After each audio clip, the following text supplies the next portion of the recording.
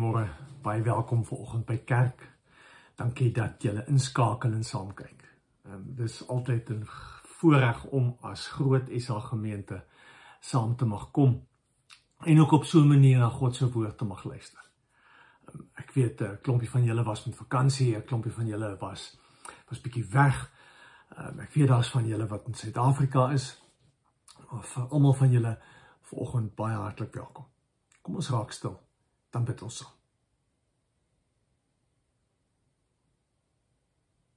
Here Jesus, dankie dat ons vanoggend op so 'n manier mag saamkom rondom u woord.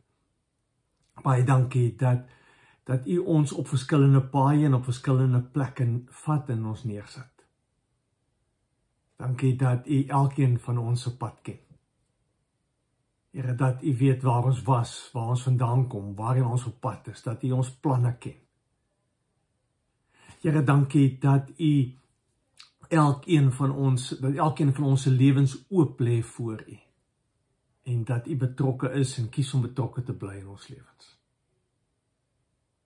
Here, as ons rondom ons kyk en sien hoe seisoene verander, dan sien ons iets van u wonderbare skepping hand daarin, maar ons sien ook iets, maar ons word ook herinner aan u wat konstant dieselfde bly. Here, as ons luister na nuus en kyk na nuusberigte, dan sien ons die ontsteltenis en bekommernis oor die wêreld waarin ons leef. Here Jesus, gee vir ons die moed van ons oortuigings om te doen wat reg is, om verantwoordelikheid te vat ook vir hierdie aarde. Ons kom vanoggend saam om na u woord te luister, omdat ons glo dat hierdie woord ons vorm, hierdie woord die ons die mens maak wat u wil hê ons moet wees. Hou aanwerk in ons, Here, asseblief. Amen. Daar het interessante dinge gebeur afgelope klompie jare. In die sin dat ons 'n term gekry het vir die manier waarop ons mense afsny en uitsny. Ons het 'n term ontwikkel wat vir ons handvatsel gee op dit wat ons doen as ons nie meer kans sien vir 'n verhouding of nie meer kans sien vir mense nie, of as die verskille tussen mense te groot raak. En hierdie woord wat ons gekry het is die woord cancel culture waarin ons lewe. Ek sien nou die dag op TED 'n praatjie van 'n vroutjie wat vertel hoe sy en haar pa se baadjies uitmekaar uitgegaan het, hoe sy haar pa afgesny het as gevolg van 'n diep ideologiese verskil, en hoe hulle vir 10 jaar lank geen kontak met mekaar gehad het. En sy sê sy het dit gedoen lank voordat die cancel culture bestaan het sy haar pa gecancel. En vir 10 jaar lank was sy glad nie deel van haar lewe, tot sy eendag besef dat as sy kan teruggaan, sal sy daai situasie anders hanteer. En vertel sy hoe sy haar pa bel en hoe sy vir hom vra of hulle weer kan opmaak, ten spyte van hulle verskille.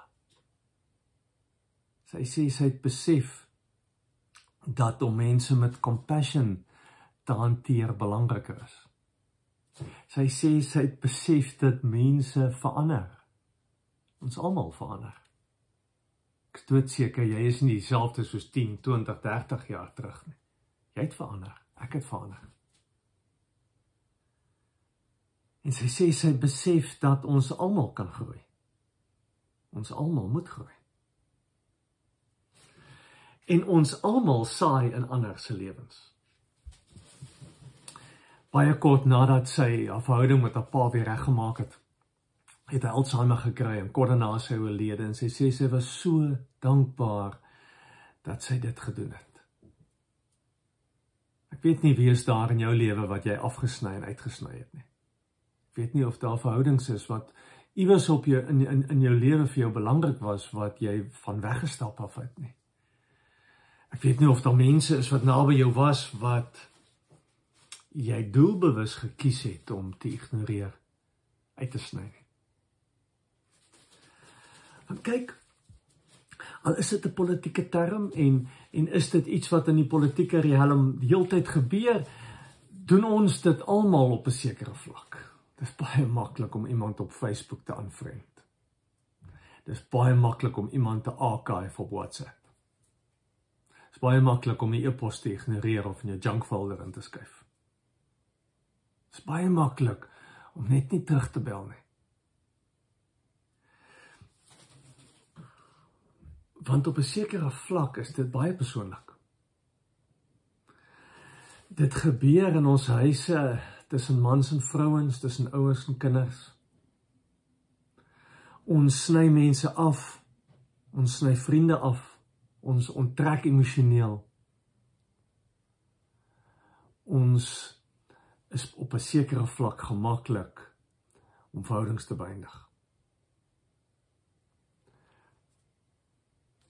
En ek weet, baie van ons het al seer gekry, is al seer gemaak deur mense wat ons afgesny het, wat ons uit hulle lewens uitgesny het.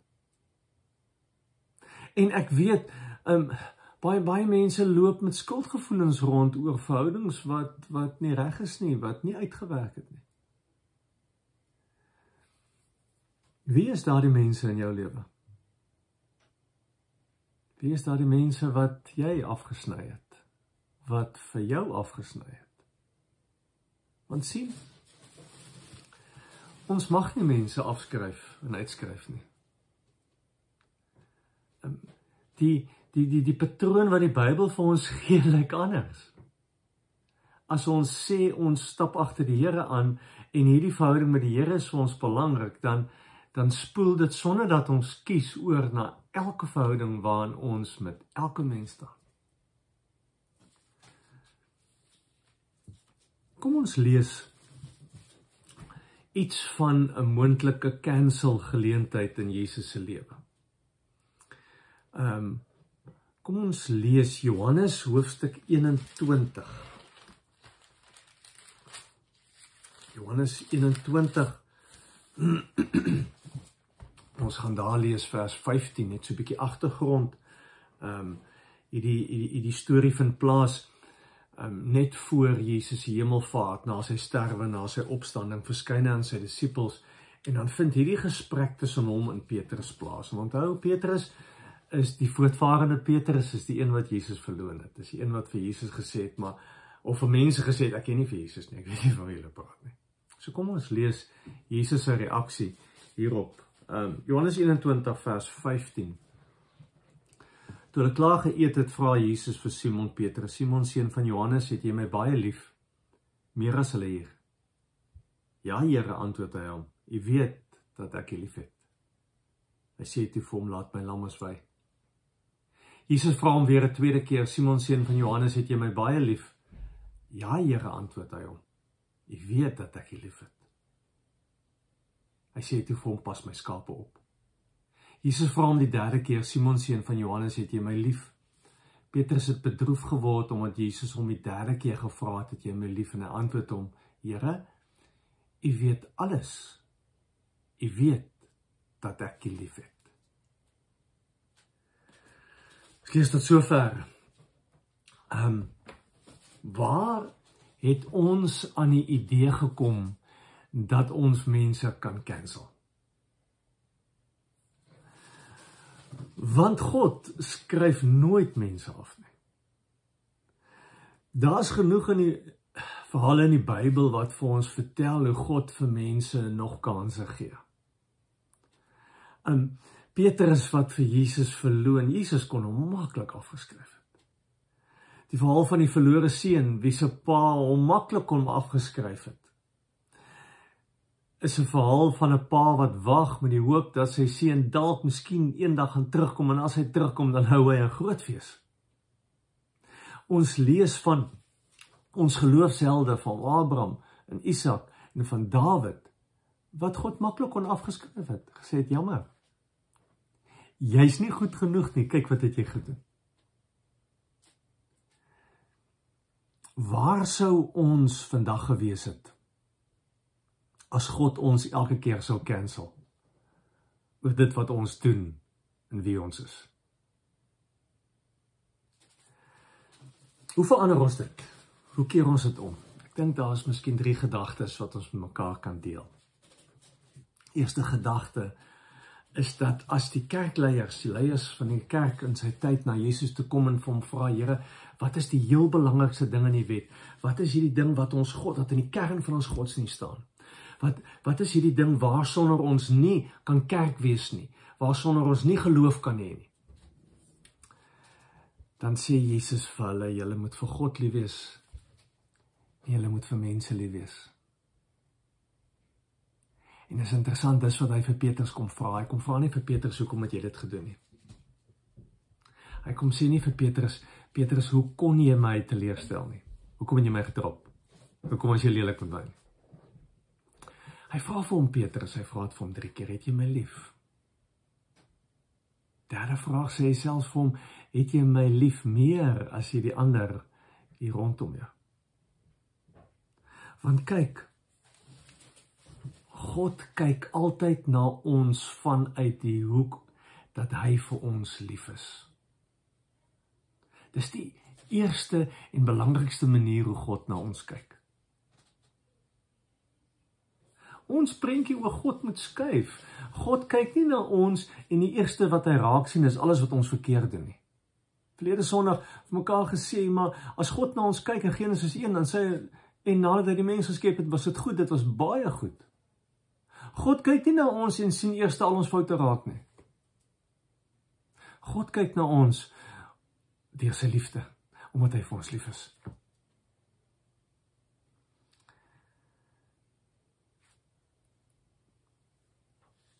En dit daag ons uit om ook so te kyk. Om ook uit hierdie liefde uit na mense te kyk. Na die mense wat naby aan my is, na die mense wat verder van my is te kyk. Na mense te kyk, juis in omstandighede en situasies waar ek seer kry en waar mense nie verdien dat ek vir hulle moet lief hê nie. Want om iemand te cancel, stuur die boodskap uit, jammer, jy is nie goed genoeg nie. Of jammer, jy voldoen nie aan my standaarde nie. Of jammer, jy is nie die vriend wat ek wil hê jy moet wees nie. Hoe vreesaanjaend is dit? Hierdie standaarde wat ons die hele tyd stel vir mense. Want daarmee sê ons eintlik, ons glo nie in genade en ons glo nie in nog 'n kans nie. Eenmaal die storie gelees van Booth. Hulle het hom uitgedaag oor sy geloof. En hulle het vir hom uitgedaag oor die feit dat hy genade verkondig. En hy vra toe vir een van die ouers wat hom aanval is, do you believe in grace? En hy sê, no, I believe that God will come down and that God will get the sinner for what he has done. Waarop Booth hom antwoord en sê, I pray to God that you never sin. Want kyk, ons kan nie daar begin nie. Ons kan nie begin by wat ons verkeerd nie. Ons kan nie in verhoudings begin by wat mense aan ons gedoen het nie. Dit kan nie die maatstaf wees hoe ons mense hanteer nie.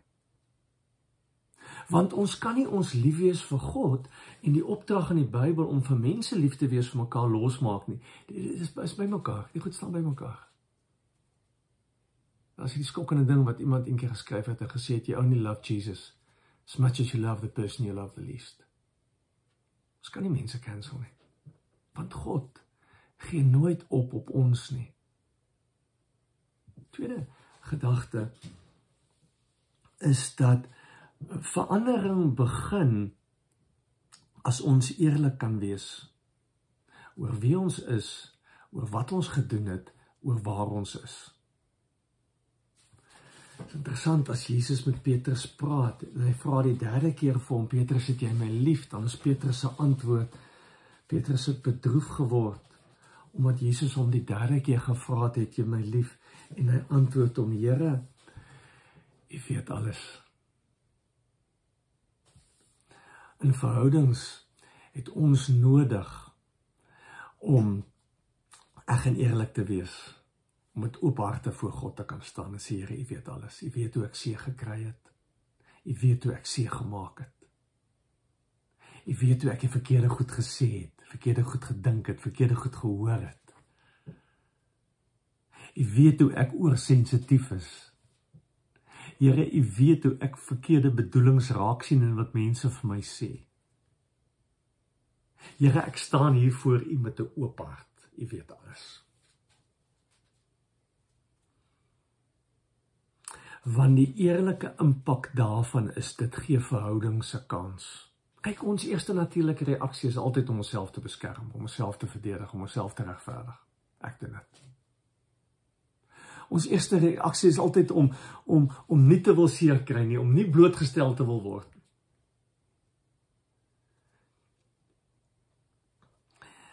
En eintlik wat God van ons vra is 'n eerlike reaksie soos Petrus, want dan kan hy met ons werk.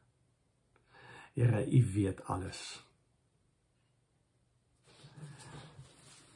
Ons kan verander. As jy moet terugkyk in jou lewe waar jy, toe jy 'n tiener was. As jy kyk waar jy was toe jy in jou 20's was, in jou 30's was, 40's was, die vele wat nou al ouer is, jou 50, 60's is.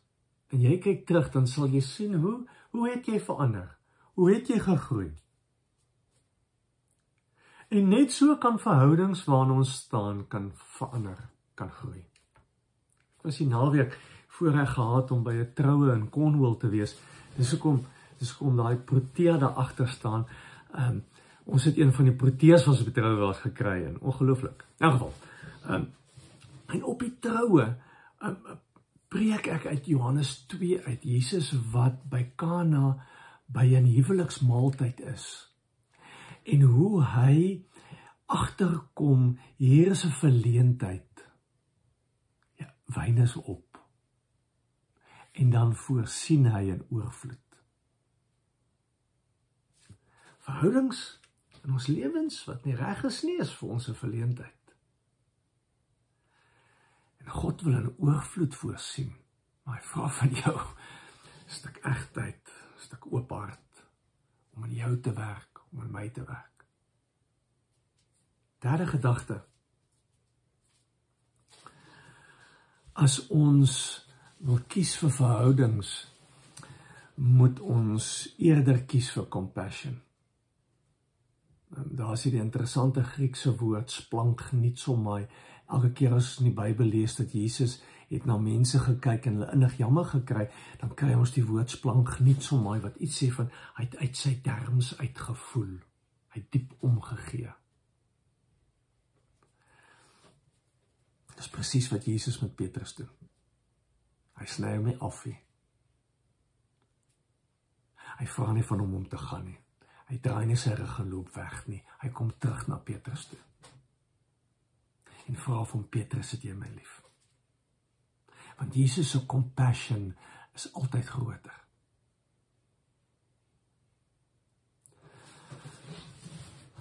Ongelukkig leef ons met 'n prentjie van verdienste in ons kop. Ons is goed vir mense wat vir ons goed is. Ons is maklik lief vir mense wat vir ons lief is. En baie keer dink ons, maar as mense nie is soos ek hulle wil hê nie, kan ek hulle afsny, kan ek hulle cancel. Of die teenoorgestelde, ervaar ons dat ons nie goed genoeg is nie, want mense sny ons eenvoudig af. Want ons kry maklik seer en voel baie gou te nagekom en aan die ander kant het moeilik genade met mense. Omdat ons miskien uit 'n hoek uit leef van ek wil reg wees en nie uit 'n hoek uit van ek gee regtig om nie. En dalk is dit wat moet draai in ons harte. Dat ons moet begin omgee. Moet compassion hê, moet uit ons terms uit begin voel vir mense wat van ons verskil, mense naby van ons waar die verhoudings nie gesond is. Miskien moet ons eers daarna kyk en eers daardie vraag vra. Want hoe ongelooflik is dit om te weet God cancel ons nie. Sy vraag is nooit of ons het verdien nie. Hy vra nie vir Petrus, hoekom moet ek jou vergewe nie? Hy vra vir hom, het jy my lief?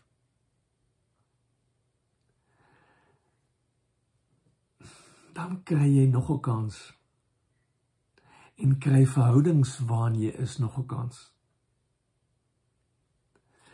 Dan kan ons die goed in mense begin raak sien. En kan verhoudings gesond word. Daar's 2 verse in die Bybel wat vir ons hierdie perspektief van Jesus amper die beste gee. Ons blaai na Matteus 5 toe.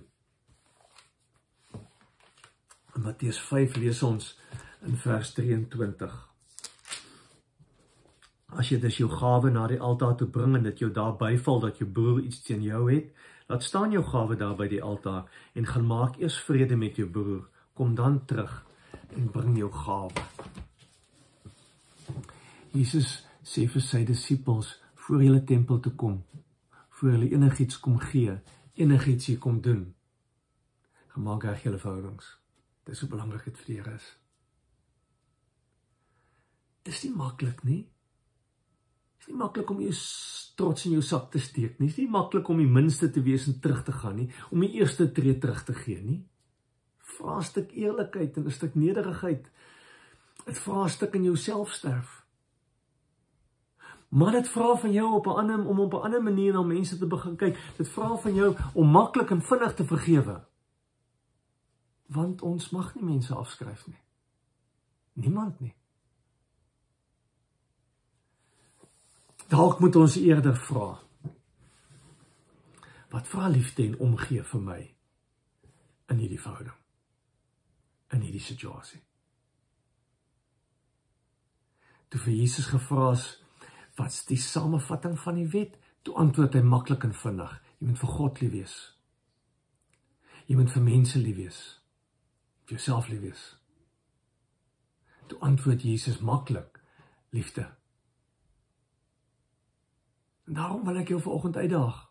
Hoe lyk jou verhoudings? Wie het jy afgesny? Na wie toe moet jy terugstap? Watter verhoudings moet jy gaan regmaak?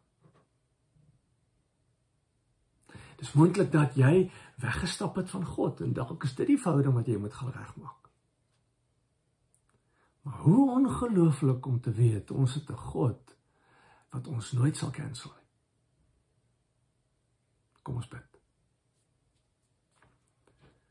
Here, dankie vir u genade. Dankie dat u vir ons lief is. Dankie dat ons vanoggend mag terug antwoord en sê, Here, ons is vir u lief. En Here, dis soos ons vroeër gebid het, u ken ons lewens lê oop voor u. U ken elke verhouding waarin ons staan. U ken al die mense op ons pad. Here, u weet waar ons seer gekry het en waar ons seer gemaak het in verhoudings. Here, en u vra van ons om verhoudings te gaan regmaak. Help vir ons om dit te gaan doen. Help vir ons om uit omgee en liefde te kyk na mense rondom ons. Om genade te hê vir mense, Here. Omdat u met ons genade het.